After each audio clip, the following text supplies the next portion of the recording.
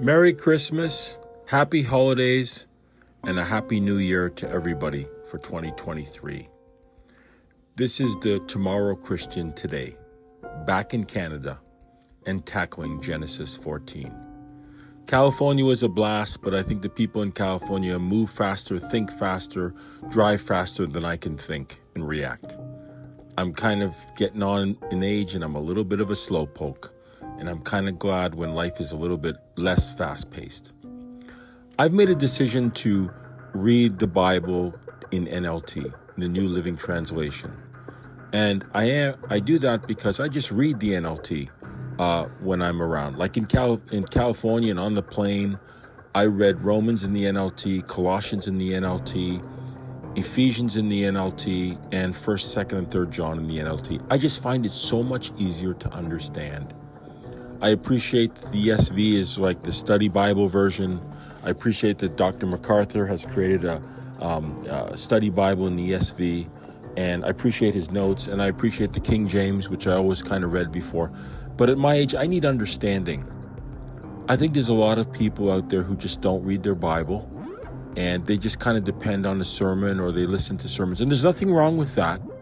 There's nothing wrong with that. But I think that as a Christian, you need to pick the Bible up for yourself. And I'm not knocking the other versions. I just find the NLT to be really fun to read, really understandable. And I'm gonna bet that God is gonna sit right next to me and help me understand the Bible better with the NLT.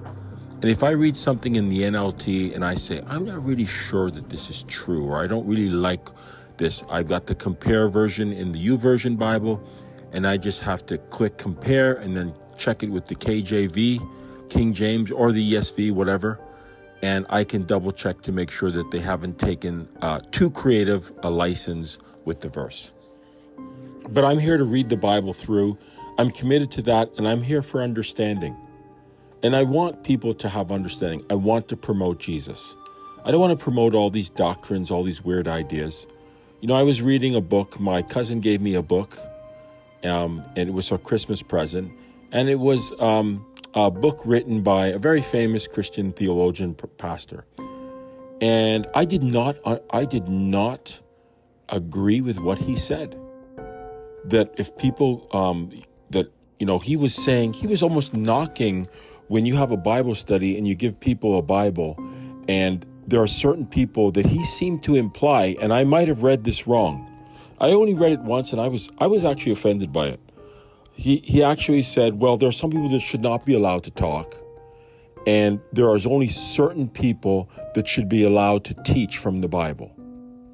That is absolutely wrong in my book. I disagree wholeheartedly. I disagree agreeably. God and Jesus died to bring us in proximity with God and the Holy Spirit.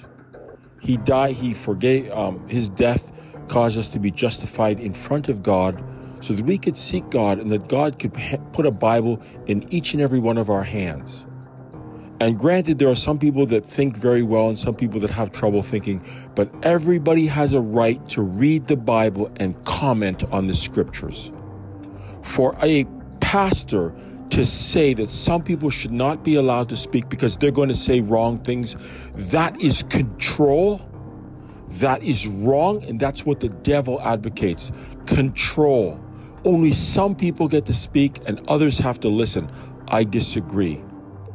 My King, Jesus Christ, does not think like that. He loved everybody, and he came to everybody, and everybody is valuable, and everybody has a right to their opinion if they're reading the scriptures and they're asking the Holy Spirit to guide them. Because everybody's going to shine a different light from the Holy Spirit, because everybody's a different crystal. Light reflects out of a purple crystal, and it reflects out of a blue crystal blue, and out of a green crystal green, and it's white light that you shine on the crystal. The crystal was made to shine differently. And you don't have to agree with other people's opinions. You don't have to agree with 50% of their opinions, or you can. But to say that some people should not be allowed to speak because they're going to make the Bible study go wrong, and only some people should be allowed. Who does he want to speak? people that he agrees with and that agree with him. So the standard is not God's word, it's him. I was really wrong, and I really took it wrongly, possibly, but I disagree agreeably. Abram rescues Lot. About this time, war broke out in the region. King Emperor of Babylonia, King Arioch of Elasar.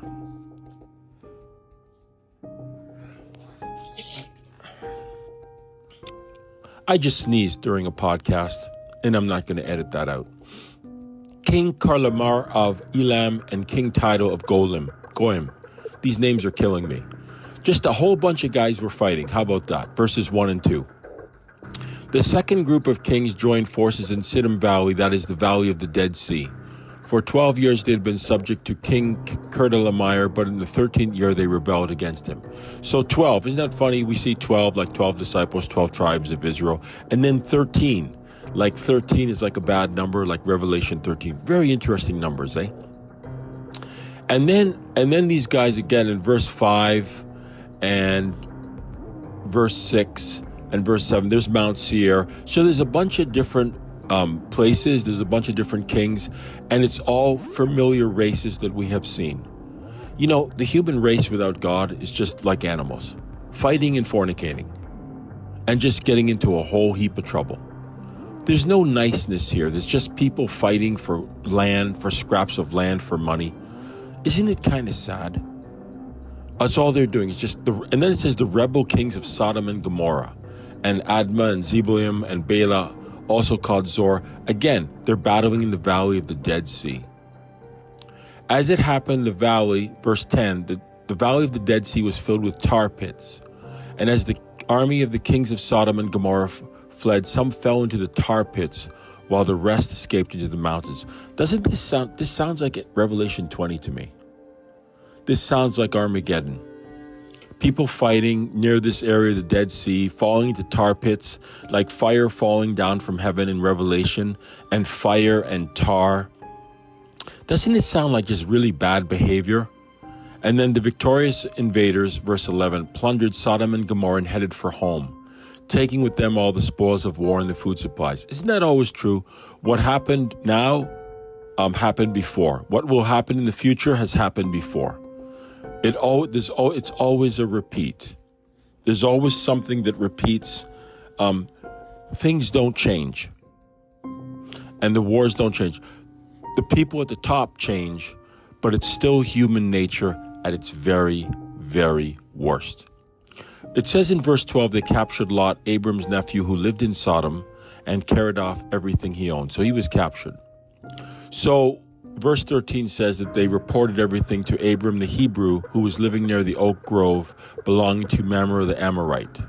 Mamre and his relatives, Eshcol and Aner, were Abram's allies. You know, when I read this and I see all these different names that I possibly don't know, I have to take it on faith that it's accurate. And I do take it on faith because I think this is God's book, and I don't think God lies, and God has a way of preserving history. And if it's written this way, I don't think it's made up. Maybe the exact number of years, 12 years, 13 years, maybe it's not precise, but to me it's macro accurate. I really don't know if it was 12 years or 13 years, but I believe every scrap of the Bible. And I'm a literalist, so I tend to read it as literally as possible. Certainly in the Old Testament. The Old Testament seems to be the history of the world, the covenant with the world, the covenant of sinners, the Old Testament, the law. The law was made, it says in 1 Timothy, the law is really for the lawless. It's training wheels to keep lawless people in line so they don't hurt themselves. Because as you can see in this chapter, in Genesis 14, that's what they're doing. Sinful people hurt themselves. Hurting people hurt. Sinful people sin. And fighting people fight. And they hurt each other and they kill each other. It says here that Abram chased them as far as Hobah, verse 15, and then he recovered all the goods, and he brought back his nephew Lot with his possessions and all the women and other captives. So there's a lot of bad guys in this chapter. There's a lot of fighting, and Abram's a good guy, and it seems that God is with him because he actually recovers his nephew. So even though Lot was in this really bad place, and anybody could say, well, you deserve what happened to you because you were not living in a good place. Abraham, God uses Abraham to rescue Lot and other, the women and the captives that were with him. Then it says in verse 17, Abraham returned from his victory over Chedorlaomer and all his allies. The king of Sodom went out to meet him in the valley of Shavah. So this Melchizedek person, verse 18, the king of Salem and a priest of God Most High, brought Abram some bread and wine. So here's this man who is a godly man, a Christian man, right? He's a God-fearer, a God-believer. Even though there's no Jesus, he still somehow has the knowledge of God through the power of the Holy Spirit. And he brings Abram some bread and wine. It sounds like a communion service. Isn't that amazing? And then verse 19, he blessed Abram with his blessing. Blessed be Abram by God Most High, creator of heaven and earth. And blessed be God Most High, who has defeated your enemies for you. Then Abram gave Melchizedek a tenth of all the goods he had recovered. So in a way, Abram, even though he's a man of faith, also has a pastor, also has a priest. So we can't always down pastors and priests. They have their opinions, and God gives us pastors and priests. We should not put our pastor in front of Jesus. Our pastor is supposed to be a symbol, a representation of Jesus, but he's an imperfect symbol. He's an under-shepherd, not an over-shepherd. And I think sometimes that people tend to either worship their pastor or be highly critical of their pastor. Their pastor is a supplement to God and the Bible. And even though the pastor is there to give you wisdom and give you words and give you understanding on Sunday and be a counselor to the church that he's working in, no pastor, no sermon can substitute for spending time with God and the Holy Scriptures. It's up to you. Somebody else can't do it for you. Work out your own salvation with fear and trembling. I don't tell you what to think. I ask you to think about what I tell you. And it's funny because this Melchizedek person later on in the Bible is sort of taking symbolically as a type, a symbol of Jesus. It says here, if I can find it quickly. So I'm going to I'm reading from the NLT on the screen, but I do have my John MacArthur ESV, and it says in Psalm 110, the Lord has sworn and will not change his mind. You are a priest forever after the order of Melchizedek. That's Psalm 110, verses 4. Verse 5, the Lord is at your right hand. He will shatter kings on the day of his wrath. He will execute judgment among the nations, filling them with corpses. He will shatter chiefs over the wide earth. He will drink from the brook by the way. Therefore, he will lift up his head. So in Psalm 110 and Genesis 14, there's a lot of fighting. And yet somehow God is manifest. And I think he's manifest symbolically through this king of Salem, who is Melchizedek, and also through Abram, who has been given communion, a symbol of Jesus' broken body and blood for our sins. Isn't it amazing how the Bible puts all these things, and it's all there. All you got to do is read it. And I just find the NLT is so much easier to understand. I do remember also, if I can find it, sitting in a church when I was 50 years old, 58 now, and I think that was the beginning of my journey out of the old covenant, out of Sabbath keeping, and into the new covenant, which is Jesus Christ, which is relationship with God, which is access to the Holy Spirit and having the Holy Spirit indwell in you. And I do remember the pastor speaking about this, and he was speaking, it says here in Hebrews 7, it says, Hebrews 7, verse 17, for it is witnessed of him, you are a priest forever after the order of Melchizedek. Jesus Christ is at the right hand of God as our pastor. He's pleading for us. His blood has justified us, that we can come before God in him and we can speak to God. We have the air of Jesus, and Jesus has the air of God. So in a roundabout way, we get to talk to our Heavenly Father. Because when God looks at us, if he saw our sins, he wouldn't listen to us. But because we have Jesus as our Savior, God is now our Father, not our enemy. Because sin is attached to us, but because Jesus is our Savior, we are sinless before God. Isn't that amazing? And Jesus is pleading for us, and the Spirit is uttering groans on our behalf. It also says here, in verse 22, Hebrews 7:22, this makes Jesus the guarantor of a better covenant. It says in one verse higher, the Lord has sworn and will not change his mind. You are a priest forever. Jesus is our mediator forever. Does that what's going to happen in heaven? Well, I guess he's our Savior. He's God our Savior. He's our blessed Redeemer. He's our Savior. He's our friend. He's not ashamed to call us brother. Isn't that amazing? And we have been made perfect through the life and the death and the burial and the resurrection of Jesus Christ.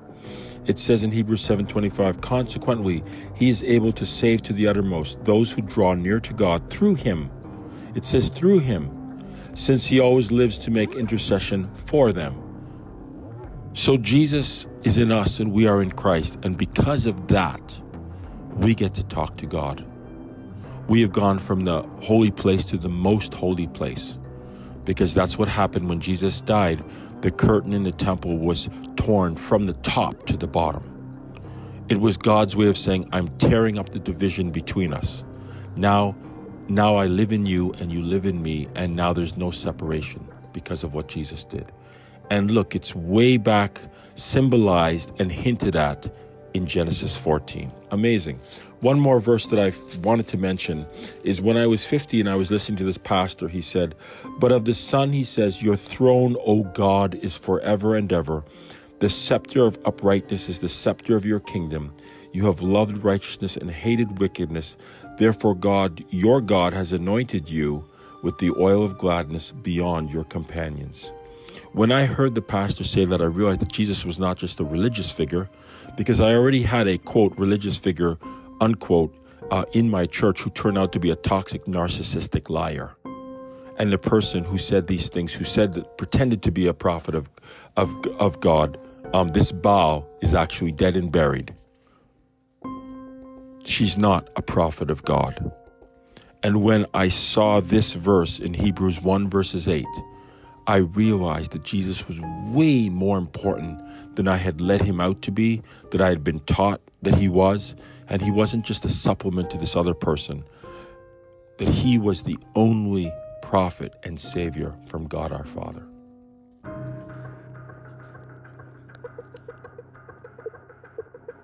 The king of Sodom said to Abram in verse 21, give back my people who were captured, but you may keep for yourself all the goods you have recovered.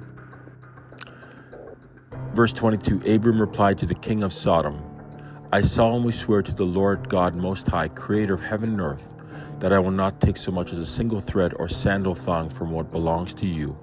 Otherwise you might say, I am the one who made Abram rich.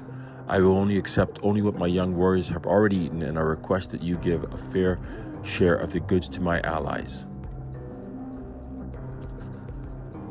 So, Abram is very fair in his dealings. He's generous, he's fair, he's courageous. And even though he has some negative points, he lied about Sarah, and he was afraid, and he sinned, and he made mistakes, as we all do. God is there to try to make us blossom into what we should have been. God does not want us to descend into animals that fight and fornicate and argue and bicker and have chaos in our lives. God is a God of order, and he wishes us to have order, because the Holy Spirit created order from disorder. And if you let the Holy Spirit into your heart through Jesus Christ, the Holy Spirit will realign your heart and pull light out of darkness and pull order from chaos. That's what I see in this chapter. I don't tell you what to think. I ask you to think about what I tell you. The Holy Spirit is with you, and he will guide you into all truth. Not necessarily that you have to agree with me, but that you have to be in alignment, in right oneness, in righteousness with God, your Father, our Father. God bless you this holiday season.